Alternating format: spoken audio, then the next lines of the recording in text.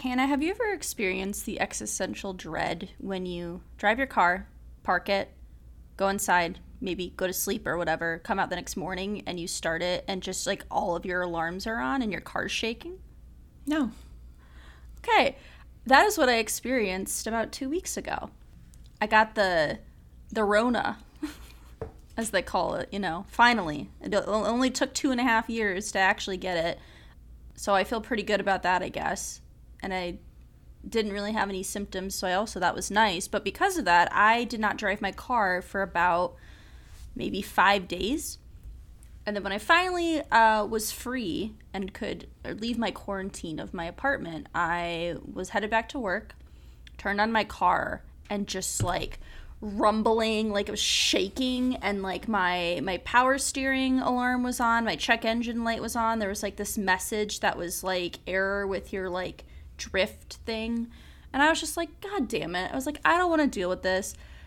I was trying to look around to see if anything was weird, and everything seemed fine. And, like, my car is pretty new. Hannah and I have the same car, and yours is probably, like 6 months older than mine? Yeah, they're 2020s. 2020, and I've had no problems with it so far, which you shouldn't, With a car, I don't drive very much, and also, like, it's brand new, so it should not be breaking down. So I'm like, God, I don't want to pay for this. I called a mechanic that I've taken my old car to before, and they were very familiar with my old car because I had to take it there every couple months.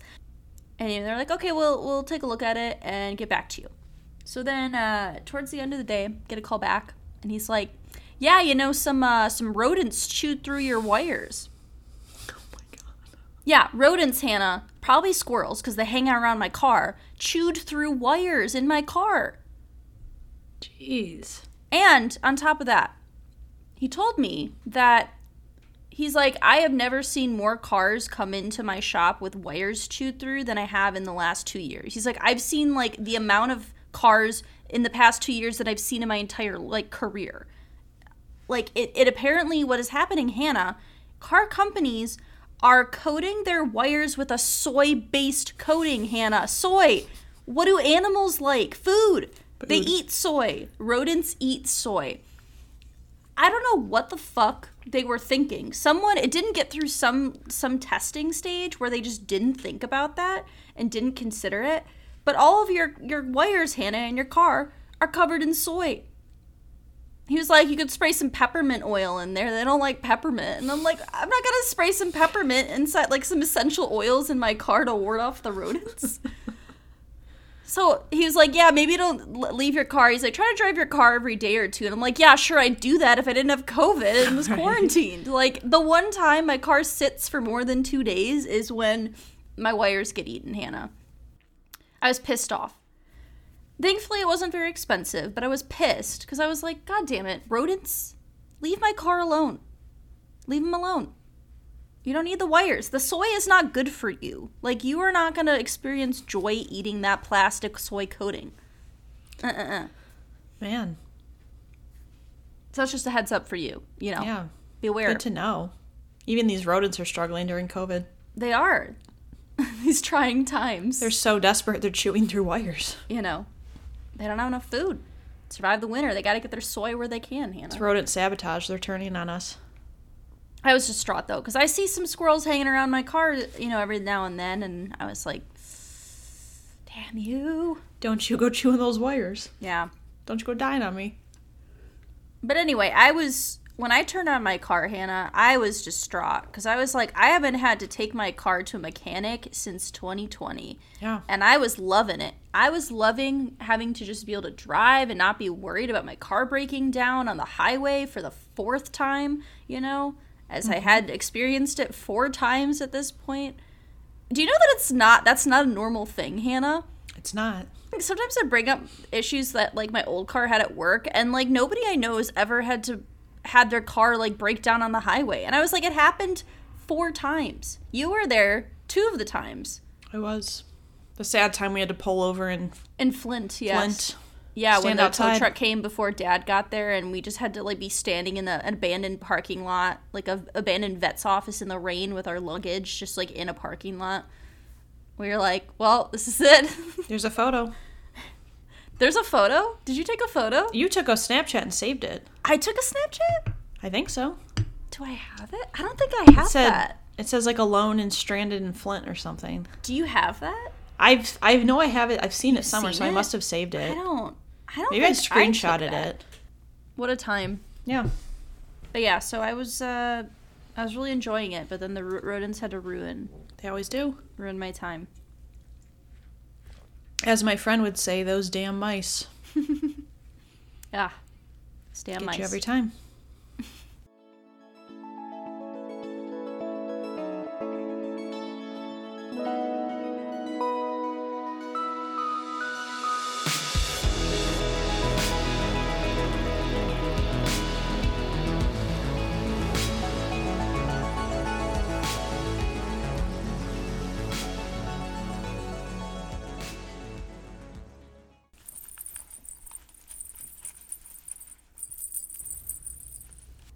It's Christmas time.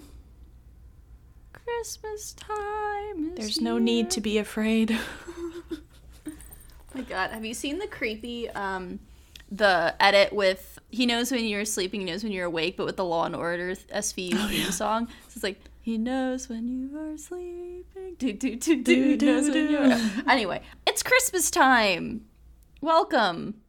This is Research Rank Repeat. I am co-host Alyssa. This is co-host Hannah. And we're here for our annual Christmas movie episode. Woo! Woo! That's it. Okay, yeah, that was it. That's it. That's it. We told you we'd be back by the end of the year. Yeah. We're back. We are going to edit our Christmas list. We have 3 new movies. I picked a movie, Alyssa picked a movie, and we let a random generizer pick a movie for us. Generizer? Randomizer? Randomizer. A generated, like a random generated... Generator. Yeah. Randomizer. That's what I meant. Yeah. That's what I meant. Generizer. I like Yes. that. It's a nice, I had to think for a second. I was like, what? What's going on? Yeah, so we were like, we can't do 5 this year. We don't have the time. We don't have the energy. Like, 2022 is a shit year, you know? We can barely just get the episodes out, you know, in an orderly fashion, considering our, like, 3-month hiatus we took. But we can never say no to Christmas. Now, Hannah, last year, you were attacked by a spider. Yes. How the spiders stole Christmas. Yes. I'd like to tell you now, Hannah, yesterday I was doing dishes, minding my own business, and I turned to my right, and there was a spider hanging from the ceiling at eye level, and I went, ah! And then I kind of got him down with my, like, what I was washing, and I kind of lowered him to the counter, and I was like, all right, you hang out and you do you. Mind your own business and leave me alone. But the spider attacked early this year. 1 day early. Almost got me. Ugh. Almost got you, but the spider couldn't be bothered. Spider's taking the year off. So are we. Us and the spider are the same. We are the same. Oh, Hannah, also, do you remember in last year's episode you claimed, quote, that you were going to create a website and that I would help you create this website? Do we have an update on this website? Because I had completely forgotten about this, as I was just told to... I was told that I was going to assist with it, but not be in charge of the creative process. So, I'm just curious how that went. We have an update. Okay. Months and months ago, I actually started to create the website. Okay. It is technically up. It's in production. But it's not...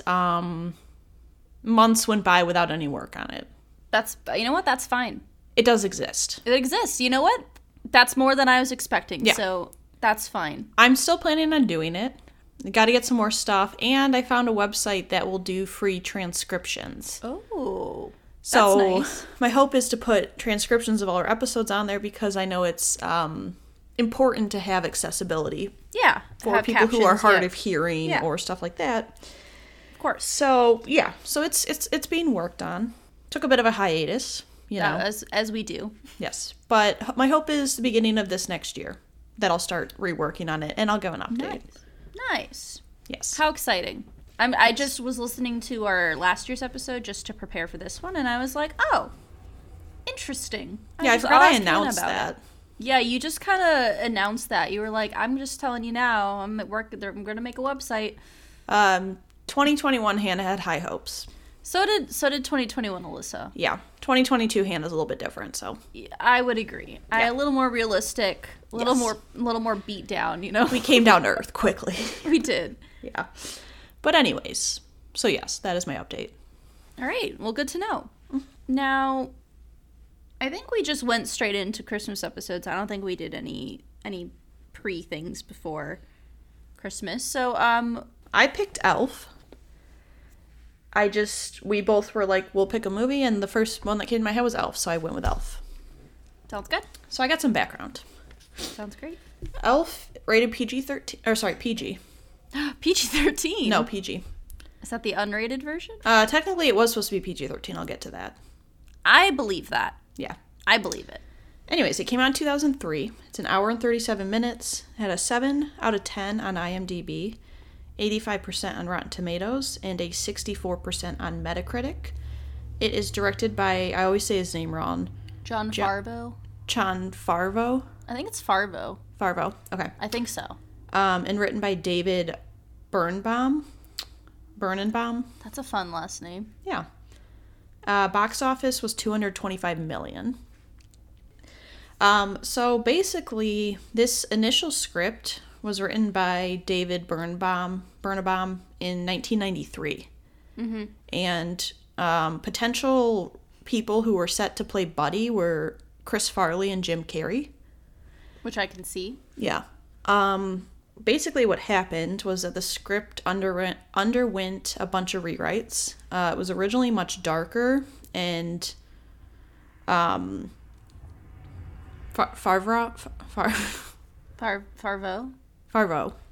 Jon Favreau wasn't really... Let's go with that. Sure. We're going to stick to it. Jon Favreau initially wasn't interested in directing like that sort of movie, but he wanted the chance to work with Will Ferrell as it was his first post-SNL movie. Oh, okay. So basically they reconstructed the movie to make it more of the vision that like he had, and it originally would have been a PG-13 script. Which makes sense if you're having Chris Farley or Jim Carrey play the lead. Yeah. Right.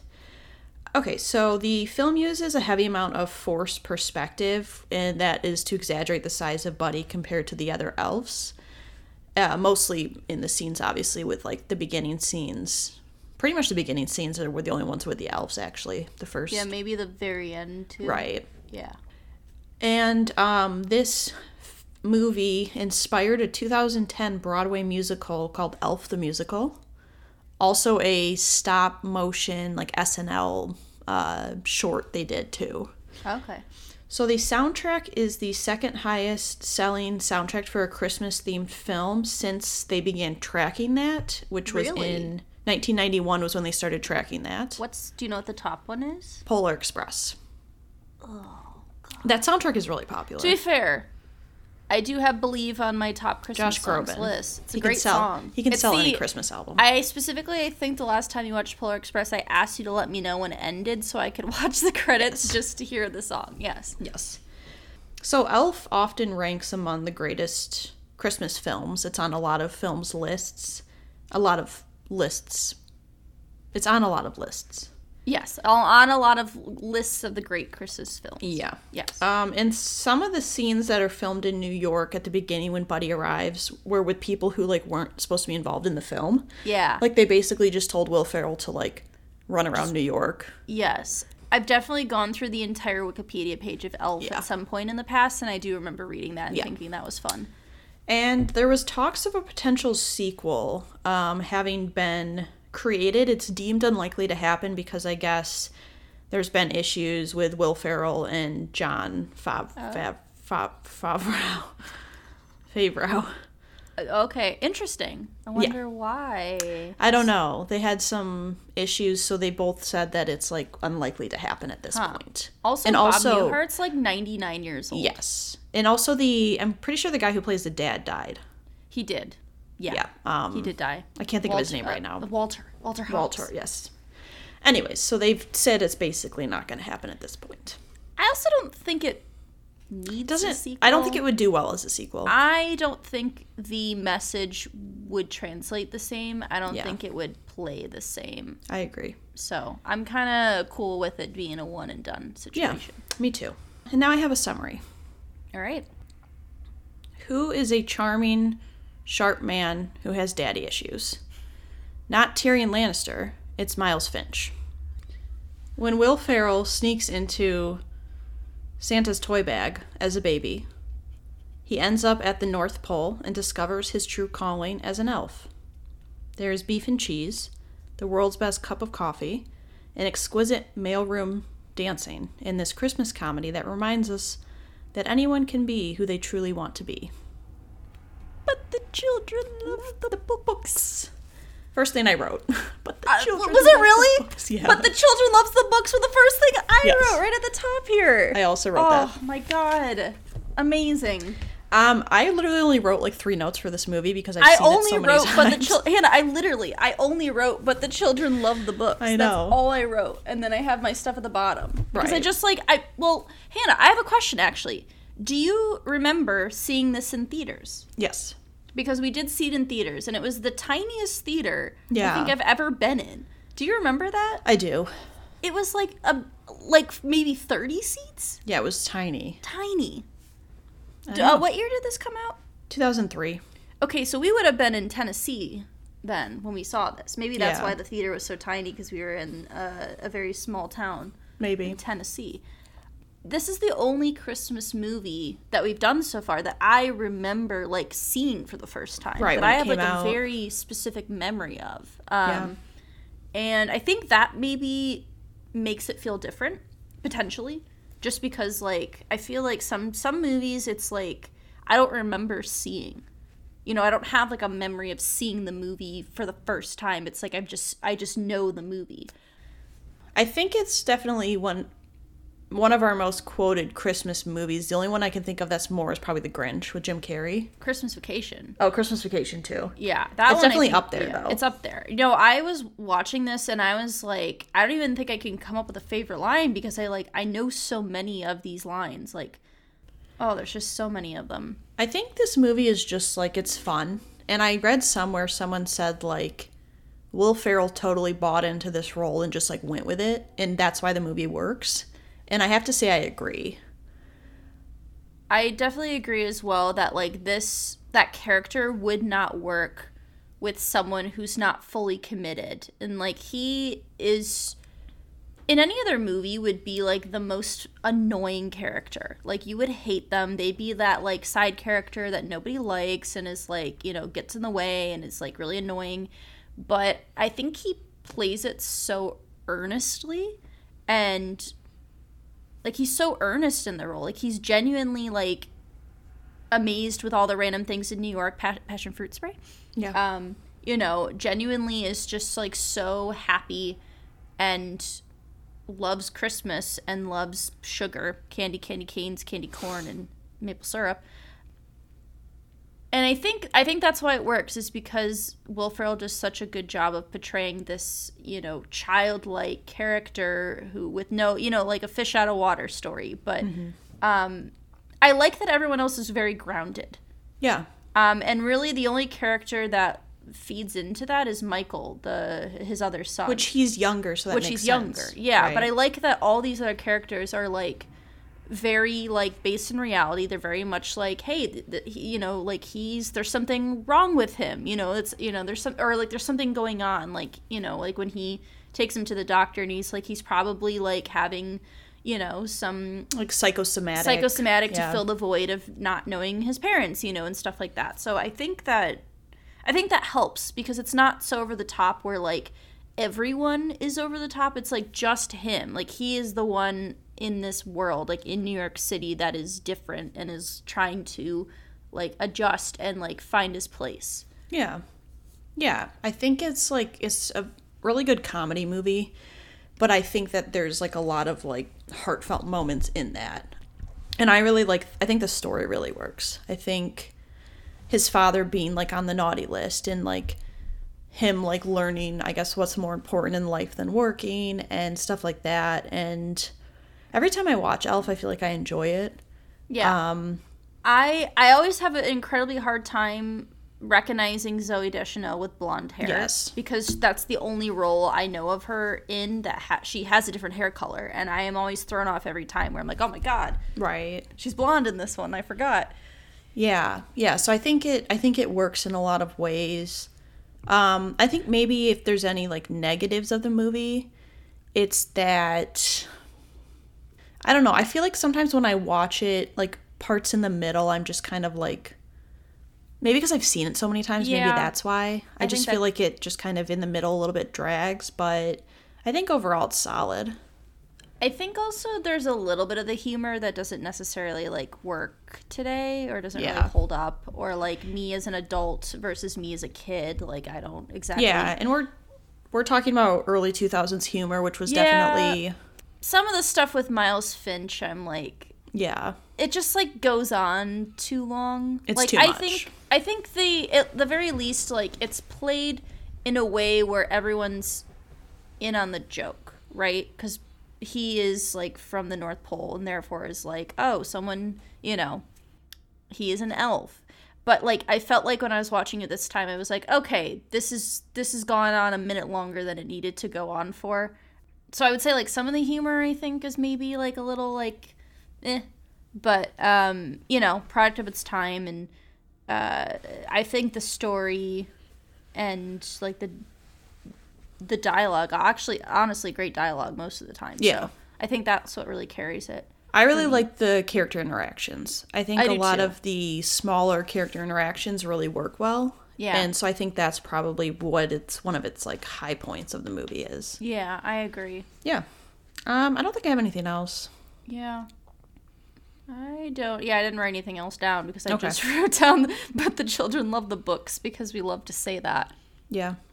I would say a favorite character is Buddy. I just think you can't help but like feel for him and like want to root for him, and he's just like essentially trying to find his place, and I think most people can relate to that. Maybe not in the extreme, but in like the sense that he's in a new place, he doesn't feel like he fits in, etc., etc. Like everyone's been through that. So I just think he's very like enduring. Yeah, I agree. I also picked Buddy. I like his character. He carries the movie, Right. you know, in a way that I think works really well, and ways that he's able to like learn and grow. If somebody came into my house and dismantled my TV, The entertainment center. and made a rocking horse out of it, I would be pissed myself. But, you know, we all have our flaws. Also, the dancing in the mailroom. Every time I watch that, I'm like, how can I do that? Like, what do I need to do to be able to do this? Because I've tried. Tried. And I used to dance too. Like, I've tried. I can't do it. I don't have the flexible like heels for that. But he's just like such a joy to watch, and like it's just fun. It's a fun movie. It's and it has heart. Yeah. And we don't really get to see him in this type of role very often. No.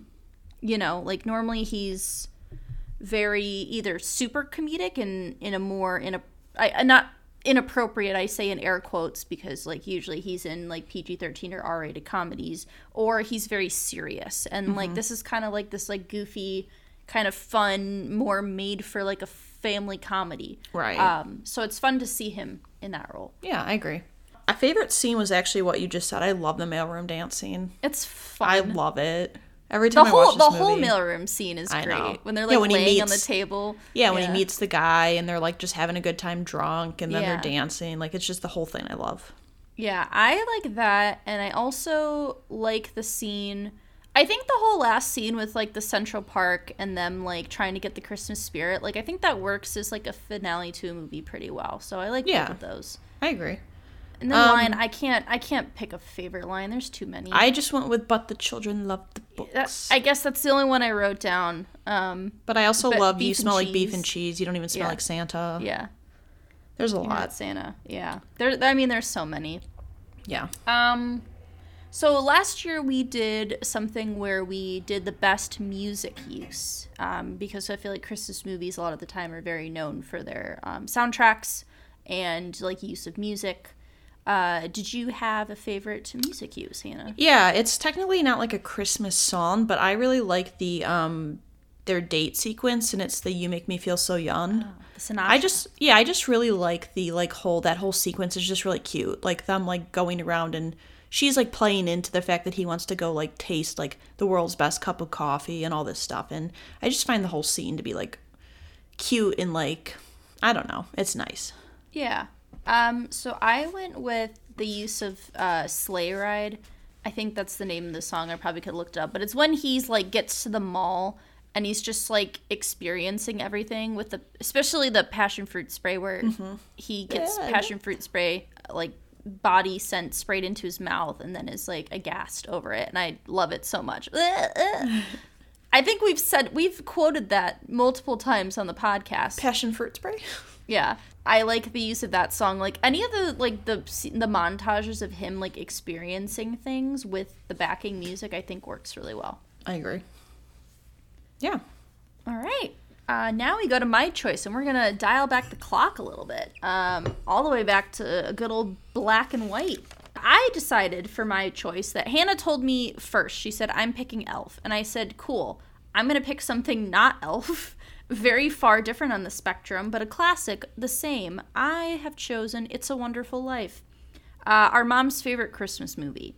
Actually, I was talking about it at work, and nobody I worked with had seen it. Not many people have. It's not as, I feel like it's not as well known, which, fair.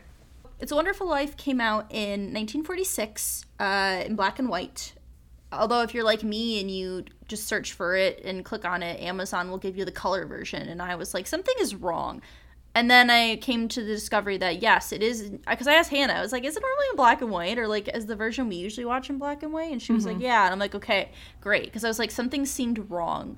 But anyway, it's got a runtime of 2 hours and 10 minutes. It's rated PG.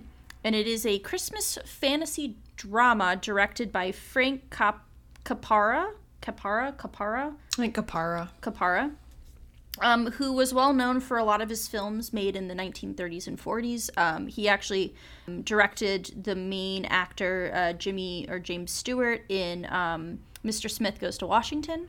He had a couple award-winning films before he made this. So, It's a Wonderful Life is actually based on a pamphlet / short story called The Greatest Gift that was released in 1943. So a really quick turnaround between release and production of this movie.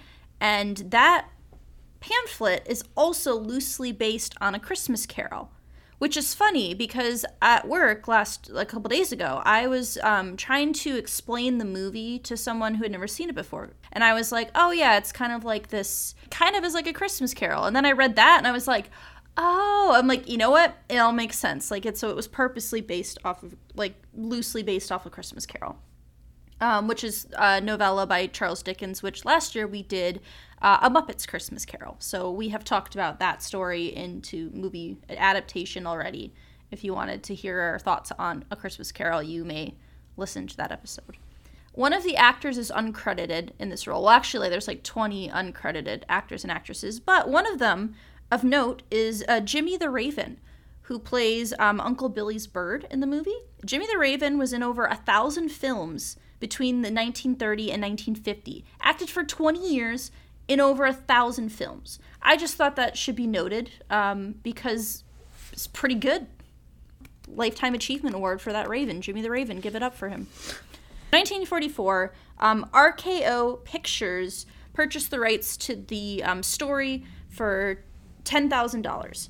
They wanted Cary Grant to be involved, who was a famous actor of the time. However, Cary Grant was working on a different movie, I think a different Christmas movie, so they were like, hey, Frank Capara had this production company called Liberty Films, and they were like, hey, you want to buy this Christmas film, like this story, to make a film out of it? And he was like, yeah, sure. So he bought it.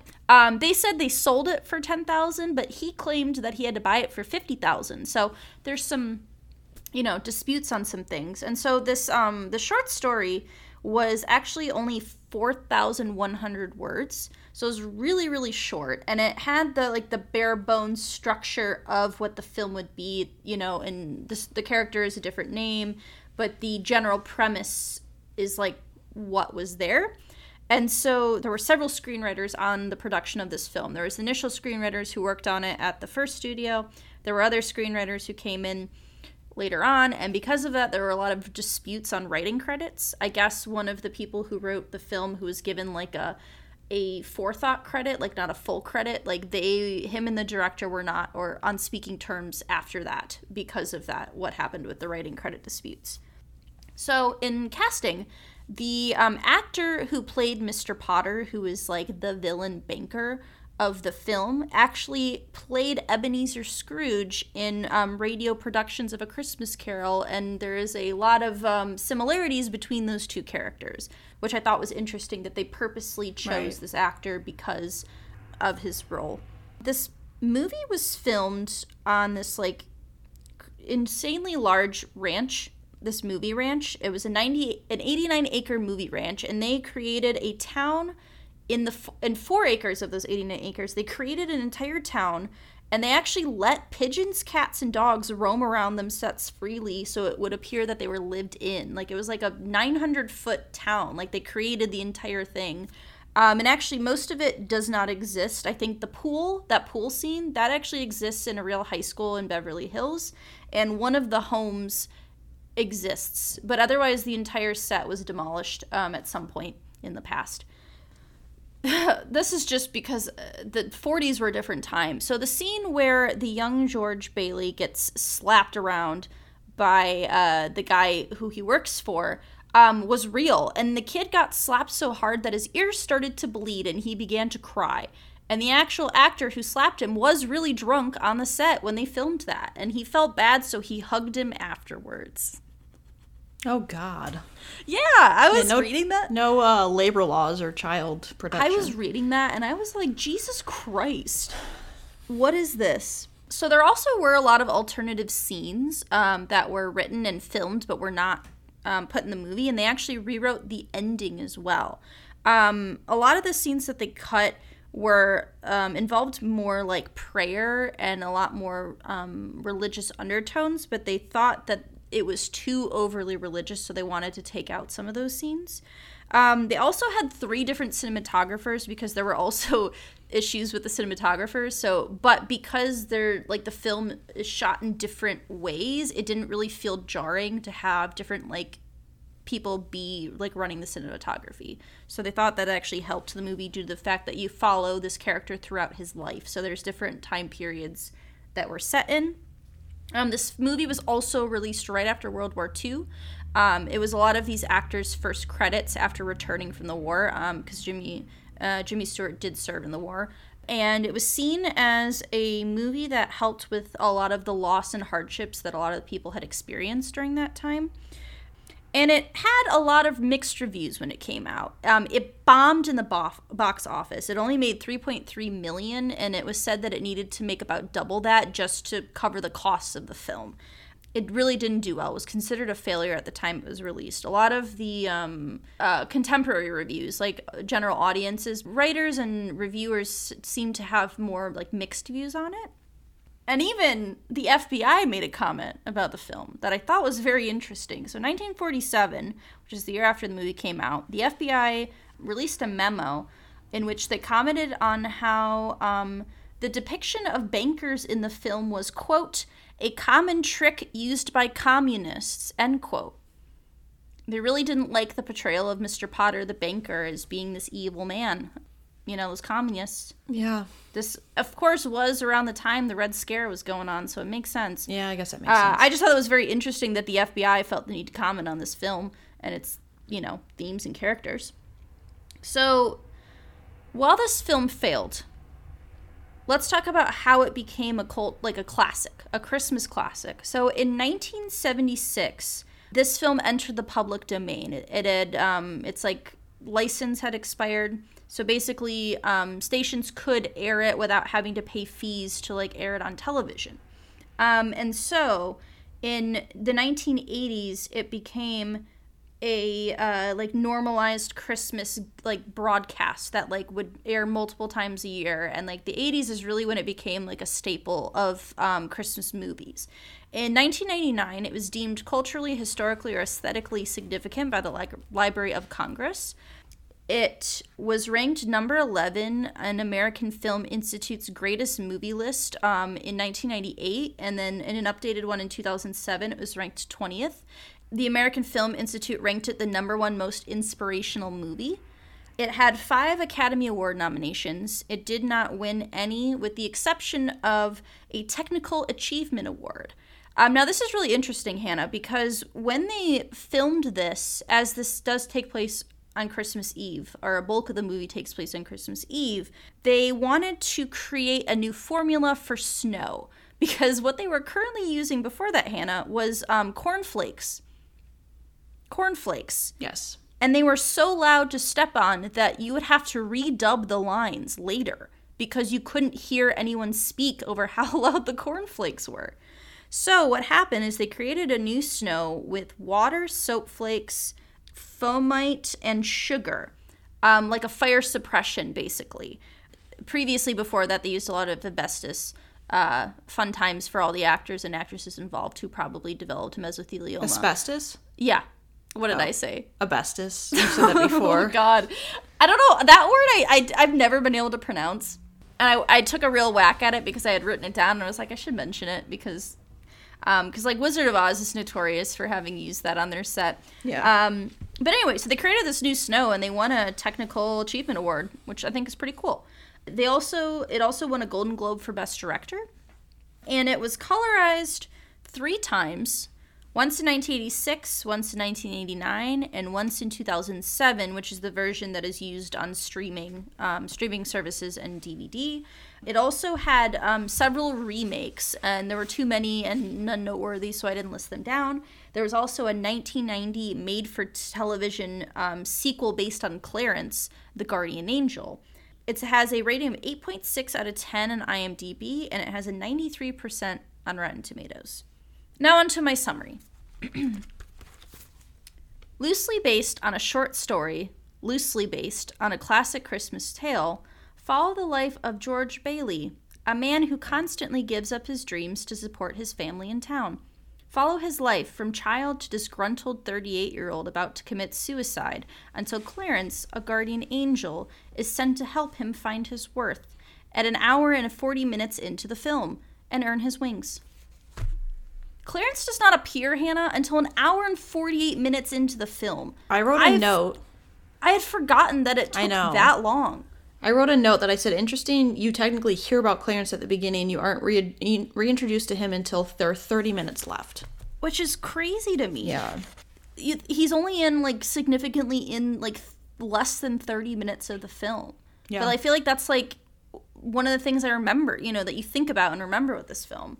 Yeah. I understand why this is a classic. Like, this is why this is considered one of the best Christmas films, why it's considered a classic, why people like it. Because I feel like it just has this very, like, good message. James Stewart, or Jimmy Stewart, however everyone refer to him is, he like, plays the character of George Bailey so well. Like, you feel such sympathy. You feel so much for this character because you watch him grow up and see everything he has to sacrifice and gives up and, like, becomes so distrodden and, like, so, like, upset. Also, sorry to side note here, but I just need to make a comment on how Mr. Potter fucking steals money and there are no repercussions. Doesn't get in trouble. Nothing happens to this man. He just steals money and is like, it's my money. The 40s were a different time. I was reading a comment when I was looking at reviews, and somebody, like, in the 90s, I think, made a comment that they were like, surprised that it made it past censors. That there was no, like, repercussions for this man for stealing that much money. Like, again, it's a communist play. Yeah. I think this movie is like a masterclass in character development. Yeah. In, like, focusing on a single character and, like, developing, like, you literally get his whole entire life up until the point where he's at. I also think it's, like, a very simple but also complex film. Mm-hmm. I think that it really relies heavily, which I think a lot of the older movies do because they didn't have as much action and stuff. It relies really heavily on the writing and, like, character interactions. Yeah. Which I think it does really well. And I think, too, that I like how the movie flows. I like how it's set up.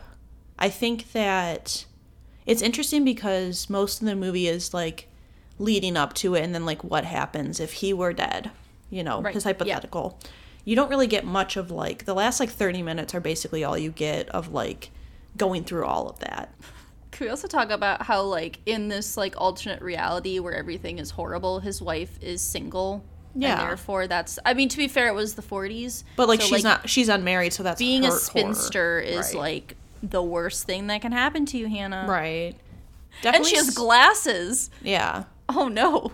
Definitely some of the scenes are a bit, like cringe, but it's also the 40s. Yeah, like, as a young boy, he talks about how he's going to be an explorer and then have a harem and multiple wives, and I was like, I was like, okay. Yeah, so we've talked before about how we have to try to view these movies from the lens of when they were released. Yes. I mean, they didn't have blackface, so I mean, it was 80 years ago. Yeah, there was no blackface. That's true. So I guess that's a plus. And there wasn't really anything that I found to be, like, offensive. No. In the sense of, like, you know, like, racism or, you know, I mean, sexism, but again, it's the 40s, and I can look at it through the lens in which it was released, you know.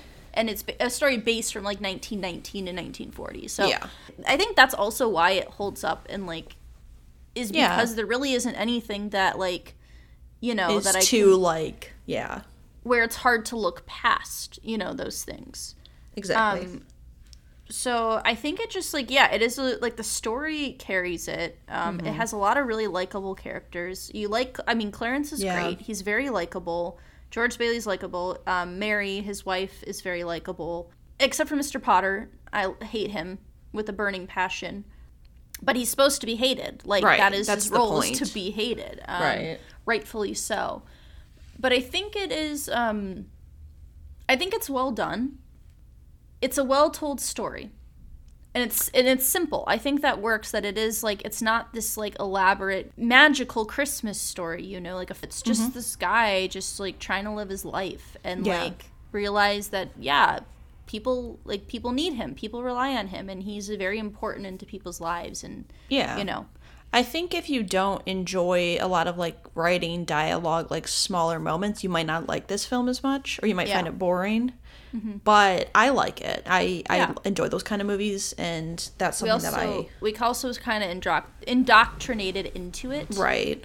Also. Yeah. But yeah, I think my one thing is this is not for me personally, this is not a movie that I can watch every year. Because it is 2 hours and 10 minutes long. It's a long movie. There are, like, a lot of movies that I would consider to be really good movies that I also wouldn't really watch a lot. Yeah.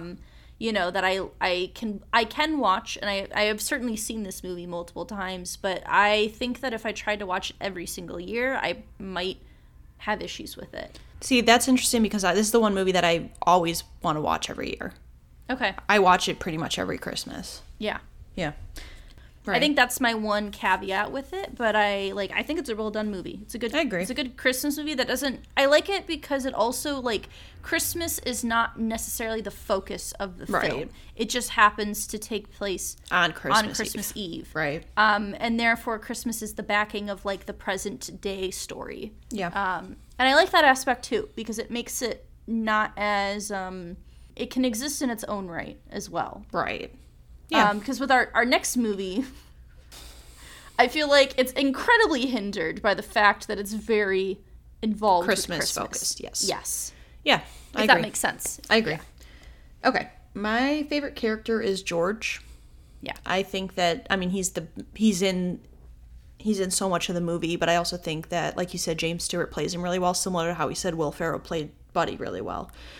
I just think that you want to root for him. He gives up a lot to support his family and to make sure that, like, his dad's business stays running and stuff like that. And I just like all of his interactions with the other characters as well.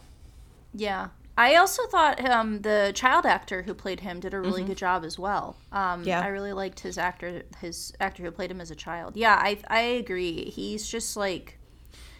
I was gonna say, yeah, James Stewart is just known as this, like, kind of everyman, like, in Hollywood at the time. He was kind of, like, he's got a little bit of a drawl, you know, he's, like, the everyman actor, and, like, was really well liked and, like, respected, and I think he plays that role super well. Yeah. Of just being someone who's just living his life and has hardships and has difficulties, but is able to, like, see in the good in things.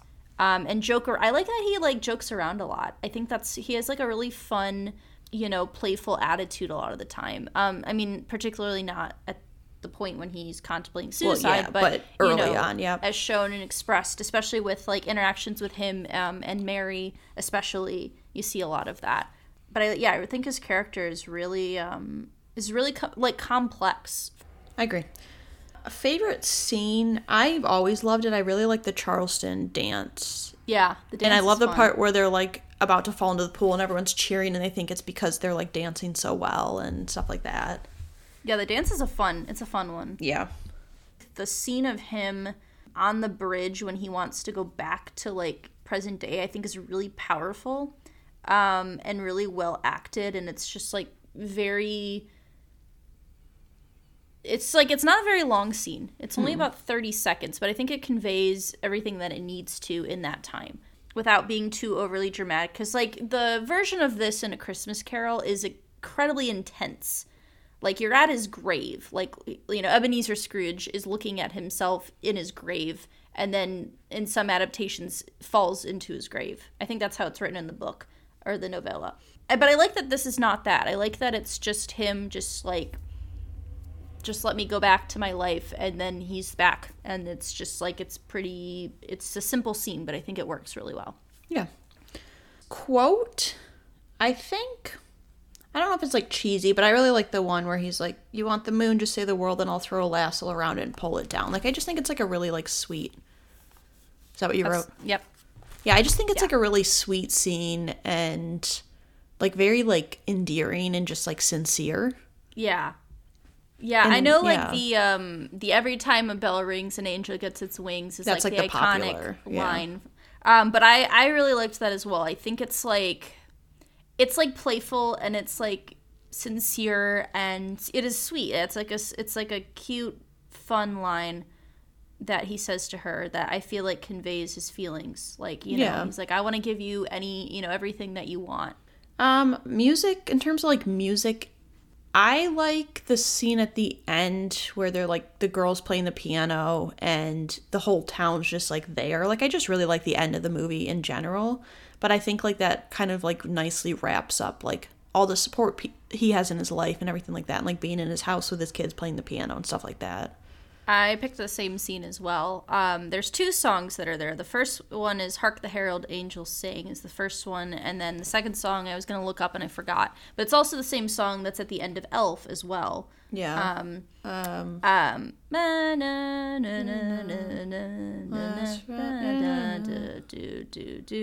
I can't remember the name. But anyway, I agree. Same scene where, like, basically all the people come together to repay everything he's done for them to make sure his business stays afloat. And it's just, like, really heartwarming and, like, a happy scene. His brother comes back. It's like a flew out in a blizzard for you, brother. Yeah. Okay. I think it was a well-done musical sequence. Yeah. All right. Okay. Now... Save the best for last. Save the best for last. This was our... What I call it, a generizer. A generizer. Yeah. We used we took a video when we used this back in October, but we were like, let's do 3 movies, and we were like, can we find, like, a Christmas movie randomizer that will, like, generate a movie for us? And we used that, and it gave us Christmas with the Cranks, which is a movie both of us have seen. Yes. So thankfully I was not thrown off guard by the quality of the film going into it. Yeah. All right. Christmas with the Cranks. Rated PG. Came out in 2004. Was an hour and 34 minutes. Had a 5.4 out of 10 on IMDb, a 22 out of 100 on Metacritic, and a 5% on Rotten Tomatoes. It is a 5%? I think 5% is a little low, honestly. I think Master of Disguise has more than 5%. I know. No, it's a 5%. Box office, $96.6 million. So this is actually based on the 2001 novel Skipping Christmas, written by John Grisham. And Who wrote Jurassic Park? I don't know. Oh, John Michael Grisham. Crichton. Sorry, Michael Crichton. Yeah, Sorry. John Grisham writes a bunch of like law, Lost. like, Right, he's because like he was lawyer. involved with like Law and Order. I think so. Yeah. Okay, right. Just sorry, I got my authors mixed up. Yes, it was directed by Joe Roth and produced by good old Chris Columbus, not to be confused with Christopher Columbus. Oh, they're two different people. Oh no. Okay. Wait. No, I okay. meant Christopher Sorry. Columbus, who discovered America. Yes. Chris Columbus, who did Home Alone, Yes. made this. He produced it. Yeah, Oh no. I know. And Harry Potter made think so. this. Yeah, I'm pretty sure. Ah, Yeah. that hurts. Anyways, That hurts, Hannah. so originally they wanted to film this movie near Chicago or Minnesota because this movie takes place in like a Midwest setting. Due to extreme weather conditions during those time periods, they set up a stage in California. Yeah, no shit. Yeah. No shit. Which was supposed to be used for future movies, but due to complaints from locals over toxic residues and a lack of profit, the studio closed the setting in 2012 and a mall was built there. How fun. Yeah. What kind of toxic fumes we talking about I don't know. here? It didn't From the snow? expand. I don't know. Who knows? Mesothelioma? Maybe. Asbestos. Asbestos? So on its opening weekend, it was the third best movie behind National Treasure and The Incredibles. Both So, quality movies. Yeah. So the soundtrack was produced by Steven Van Zandt of Bruce Springsteen's band. Oh. I will say, soundtrack, Yeah. pretty good. I was going to say there's horrible reviews about the movie, but the soundtrack is widely considered like one of the better Christmas soundtracks. Yeah. So it is actually the second worst reviewed Christmas movie on Rotten Tomatoes. I don't know what the first is, but it's lower than 5%. I mean, I'm assuming it's not any of the, like, the Hallmark ones. No. It's probably, I don't know what it would be. Let me see. I'm curious. I should have looked that up. I'm just, like, genuinely curious because, like, yeah, it's not good, I don't think it's a 5%. but what's considered worse? Oh, it is the Nutcracker 2010 that had a 0%. Nutcracker 2010. Starring Elle Fanning, Nathan Lane. What? Yeah. Apparently they made Nutcracker it. in 3D. Yeah. Is that Queen? What the? Actually, my guess was going to be Deck the Halls, which is a 6%. Oh, But it's not no. Anyways. Yep, so it's the second worst reviewed Christmas movie on Rotten Tomatoes, behind the 2010 Nutcracker. And now I have my summary. Are you ready? Yeah, I'm ready. Okay. Move over, Mr. Grinch and Hans Gruber. There is a new Christmas villain in town, Luther Crank, aka Tim Allen. No, he doesn't get arrested for cocaine use in this film, but maybe that would be better. Good old Midwest dad terrorizes the neighbors, commits almost cat murder, and tries to put the mailman in a coma. But with a neighborhood like his, I almost can't blame him. Why the fuck are these people so goddamn nosy, Hannah? I don't know. They're so concerned with other people's business. They're like, you're not having your Christmas party? You're not ordering Christmas cards? Also, do these people not work because they're all home No. during the middle of the day and it's not Leave COVID? them the fuck alone. They don't work from home. They just want to live their lives. Stop getting in their business. I just, like, from the get-go, I don't remember the first time I saw this movie. I don't think we saw it in theaters. No. I have never really been particularly fond of this movie. Like, I don't remember liking it as a kid, and I've only seen it a few times, like, on TV occasionally, and I've never really been particularly, like, cared for it. But having to sit through this movie all the way through, after having watched two great Christmas movies, was really hard. Yeah, I made the mistake of watching it last. The humor sucks most of the time. There's a few scenes I like. It's hard because I love Jamie Lee Curtis, but this ain't it. She couldn't save the film. She couldn't save the film. I think she plays a Midwest mom obsessed with Christmas pretty well. I'll give her that. She plays the part. It's bad. It's a bad movie. I think because they go so They go so hard. They go so for like the town obsessed with Christmas, but it's like the neighborhood obsessed with Christmas. But it's so extreme, and also like it doesn't. a lot of it, like, doesn't... Like, Luther Crank's an absolute asshole. Let's put that out there. The fact that he, like, doesn't even want to let her contribute to a charity because it involves Christmas is, like, the dumbest thing ever. But... Agreed. And also the fact that he ices his driveway and tries to, like, kill his mailman and all that. He also steps on a cat's tail, like... Ugh. Yeah. Cat murder. Yeah. I think that the problem is... It's just, like, mean-spirited. Well, it's mean-spirited, and I honestly don't think there's many good characters in this movie. No. Even the side characters aren't that strong, is the problem. No, like, I don't like anyone in this movie. Even the daughter. The daughter comes back home unexpected after a month and is engaged to a man. And is so casual about that, where she's like, yeah, I'm engaged. I'm bringing him home. I'm like, what the fuck are you doing? You reunited with someone you knew in college, and now you're like, let's get married. Also, I'm leaving the Peace Corps to come home after a month. Hannah, I couldn't believe it. I had forgotten that they had just met and had gotten engaged. And I was like, and the parents are, like, not concerned. Like, that concerned? It's, like, a very, like, first world white problem white movie. People problem. It very much is. That is a great way to phrase it, Hannah. You know, it very because much like is a first world. Oh my God, we spent $6,000 on Christmas last year. Let's use that and go on a cruise instead. And but like just kidding. Tell me this, Hannah. If you let's say you decided, I'm gonna go on a cruise instead of celebrating Christmas this year. Which fine. I mean, a lot of people don't even celebrate Christmas. So you do whatever you want. You don't have to celebrate Christmas a certain way. But if your daughter is like, hey, I'm coming home, are you not fucking going on that cruise? You telling me that you can, well, one, you're going to be able to cancel that, or you can just lose $6,000, like, no loss at all, like, no monetary loss? Like, you wouldn't be upset by that, Hannah? Yeah. If I had a daughter who wasn't coming home for Christmas, and I said, all right, let's treat ourselves to a cruise. If she was like, hey, I'm coming back, like, today, I'd say, sorry, we're leaving tomorrow on a cruise. Fuck Sucks. you. Like, yeah, going on vacation. I'll pick you up from the airport, but then I'm going to be gone the next day. Like, yeah. Like, the biggest conflict in this movie is that they have to suddenly plan a Christmas party. Yes. Before the daughter comes home. Yes. I'm like, really? And that's the conflict. We have to make cookies. Stakes. We have to make cookies and get the ham and get my drinks and invite this creepy old man to my party. I hated that scene. That scene made me so uncomfortable. When he's, like, in the store and he's like, you still live on this street. And I was like, get away, creepy Santa. And he's just, I don't hate it. Yeah. I hate everything about it.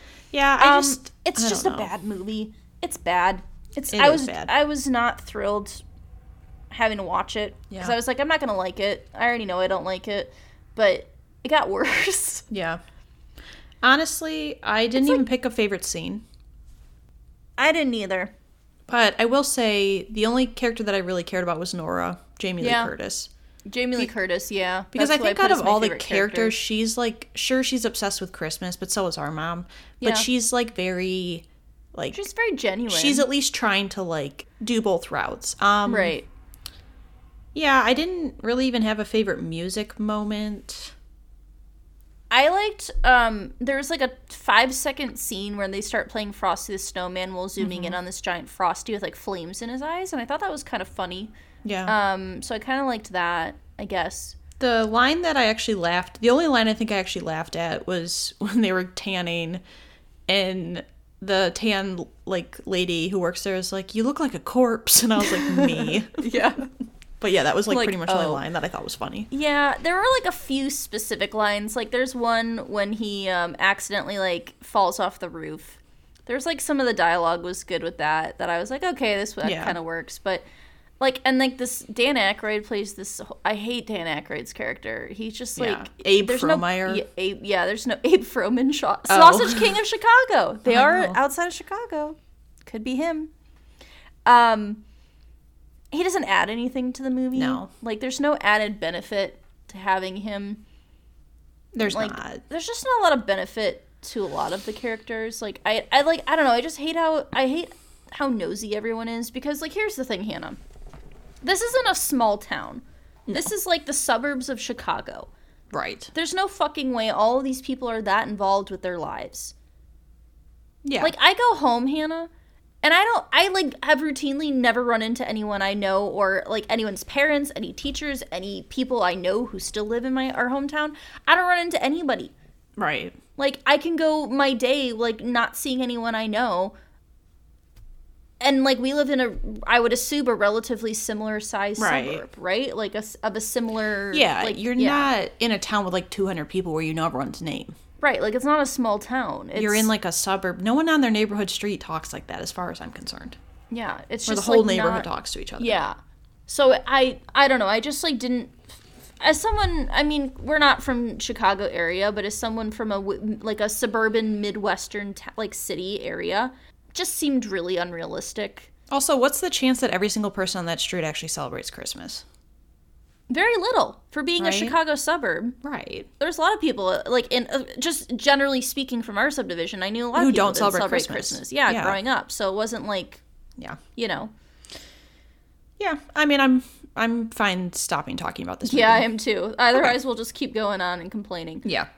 Okay, so last episode, we brought up the fact that we would like to be able to revise our current ongoing lists. Yes, I think I cut that from the actual episode. But anyways, it was brought up between me and you. As we went over Lindsay Lohan rankings, we discussed the ability to change any of our existing long-term rankings, which will stand for any moving forward. Specifically because Hannah made a lapse in judgment last year. Yes. And she'd like to correct that this year. So I'm going to do that now just so it switches. I just switched one place around. Okay. Basically all I did was I moved Happiest Season down to 3 and I moved Christmas Vacation up to number 2. Okay. I felt like for some reason I thought Christmas Vacation I had to put lower because I've seen it so many times, and then I realized it's better than Happiest Season. Yeah. So that's my only switch. Okay. I can go first. It doesn't really matter. You can go. Number 9, I have Christmas with the Cranks. I just, didn't enjoy any aspect of this movie. Part of me enjoying a Christmas movie means that there's some element of it that makes me joyful during the holiday season, or emotional, or has some sort of impact, or has comedy that, makes me laugh. You know, again, holiday season. It's the best time of the year. This was not it. I didn't get joy out of it. It just sucked. 5% on Rotten Tomato, honestly. I get it. Yeah. Number 9. Yeah, number 9, I put Christmas with the Cranks. I don't need to explain. It was just not good. Yeah. So number 8, I have Falling for Christmas, which was the Lindsay Lohan movie. Perfectly acceptable Christmas movie. But we had a really stacked Christmas list. So, therefore, it's number 8. Yeah, number 8, I have Animated Grinch. I stick by it. I'm not saying anything else. Okay. Number 7, I have Happiest Season. I like this movie. I think it's good. For a newer Christmas movie, I really enjoyed it. I enjoyed the story. I enjoyed the characters. It's just, again, our list is stacked. We've got a stacked Christmas list. So it went as number 7. Yeah, number 7, I had Falling for Christmas. We talked about it last episode. I think it's a decent enough movie. It's a little bit better than a Hallmark movie for me. And I just enjoy Lindsay Lohan on the screen. Number 6, I have Love Actually. As a movie, I don't think this movie is honestly that great. However, it has some really good scenes. Again, particularly the Emma Thompson scene is one of my favorite scenes just in general, especially of a Christmas movie. So I think that's why it's higher than Happiest Season, just because of the specific moments that I think work really well. Yeah, number 6, I have Muppets Christmas. To me, I enjoy the movie. I just don't think it's my favorite, and it never really has been. Number 5, I have Muppets Christmas Carol. And I agree. I think it's a good movie. I think it's maybe the best adaptation of A Christmas Carol. Michael Caine really carries the movie. Love the Muppets. But I think it's, in terms of Christmas movies, I think it's middle pack. Perfectly good, but again, not a favorite. Yeah, number 5, I went with Happiest Season. I think the reason it goes higher for me is because I was really not expecting much, and it was better than I expected. And I think it was funny. It had good humor, and I really liked the cast. And I like the, representation, because I don't feel like you get a lot of Christmas movies that have, characters who aren't straight and who aren't, you know what I mean? Well, I mean, according to Cameron Candace Burr, with her traditional. You need the traditional Christmas movies, right. Yeah, so I think that's... traditional white Christmas movies. Right. So I think that's part of it for me, too. Number 4, I have The Grinch animated. I strongly disagree with your opinion. This movie is 30 minutes long. This is one I could watch every year and not grow sick of, because it like hits in 30 minutes. Like, you get music, you get good animation, you get a good character. The story's a classic. It's just like a fun one. I appreciate it. I think it works well. Yeah. Number 4, I have Elf. I really like Elf as a movie, as a Christmas movie. I think the problem with Elf is I watch it too often, that it almost becomes a bit like hard in the middle because I always space out and I'm never paying attention. But I think it's a really solid, strong Christmas movie, and it's funny. Yeah, number 3, I have Elf. I really like Elf. I think when I was a kid, it might have been my favorite Christmas movie. But as an adult, I still like it. I'm still fond of it, but I can agree that it's not the best Christmas movie. And there's certain elements that I think don't work as well as other movies do. Yeah. So, number 3. Number 3, I went with Christmas Vacation. I love Christmas Vacation. We've always watched it every single year. It's funny. It holds up from the time period it's from. There just happens to be 2 movies that I like a little bit more, but Christmas Vacation definitely is like one of those movies that I don't think I'd ever get sick of. Number 2, I have It's a Wonderful Life. I think this, in terms of like a Christmas drama, I think this is the best. It is a well-told, like a character-driven story that works really well, especially considering this movie is almost 80 years old. Yeah. Like, the fact that it still hits well in the modern era, I think is something that, like, is important to note. And it's a classic for a reason. I think that it's not number 1 because it isn't my favorite, and I think it doesn't, for me, like, there's one movie that I think represents Christmas, like, my memory of Christmas, and, like, the most. So, number 2. Yeah. Number 2, I have Love Actually. I know a lot of people don't, like, love Love Actually. It's kind of like polarizing, but I just really, really love all the character interactions you get. I love a lot of the scenes. I just think a lot of the scenes are like really enduring, and I think this is one of those movies where you get a lot of characters, but it works because they tried to do like Valentine's Day and New Year's Eve or New Year's Day or whatever, and it got really chaotic. Yeah. I think this is one of those movies where it works. I just really like the cast too, and I love Emma Thompson. Yeah, number 1 still, I have Christmas Vacation. I just love this movie. I think as a comedy, in like combining comedy with Christmas, it just works so well. The story works, the humor, for the most part, holds up. The physical comedy is really what stands out to me. Like, that scene on the ladder gets me every time, and I know it's coming, and I just love him, like fiddling around on the ladder, and, like, everything with that, I think, holds up so well. And I think why it's number 1 is because I could watch this movie every single year, and I pretty much have watched it every single year and never gotten sick of it. It's like a comfort movie for me. And I think it's like, you know, what I think of when I think of a Christmas movie, at least of the ones on our list. There might be one movie that I think could top it, that we have not gone over, but we'll see. Okay. Number 1, I put It's a Wonderful Life. I love It's a Wonderful Life. I've always enjoyed it. I watch it every year. I just love like how simple it is, and I love, anyone who listens to this podcast knows I'm a sucker for character development. And like I said, this is like a masterclass in character development.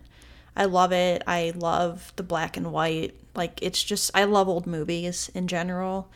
And I think it really embodies, like, it sounds cheesy to say like the spirit of Christmas, but like a lot of the, even though it doesn't like have a lot of like Christmas things besides it takes place on that day, I think like a lot of like the behind the scenes stuff is like the elements of Christmas to me.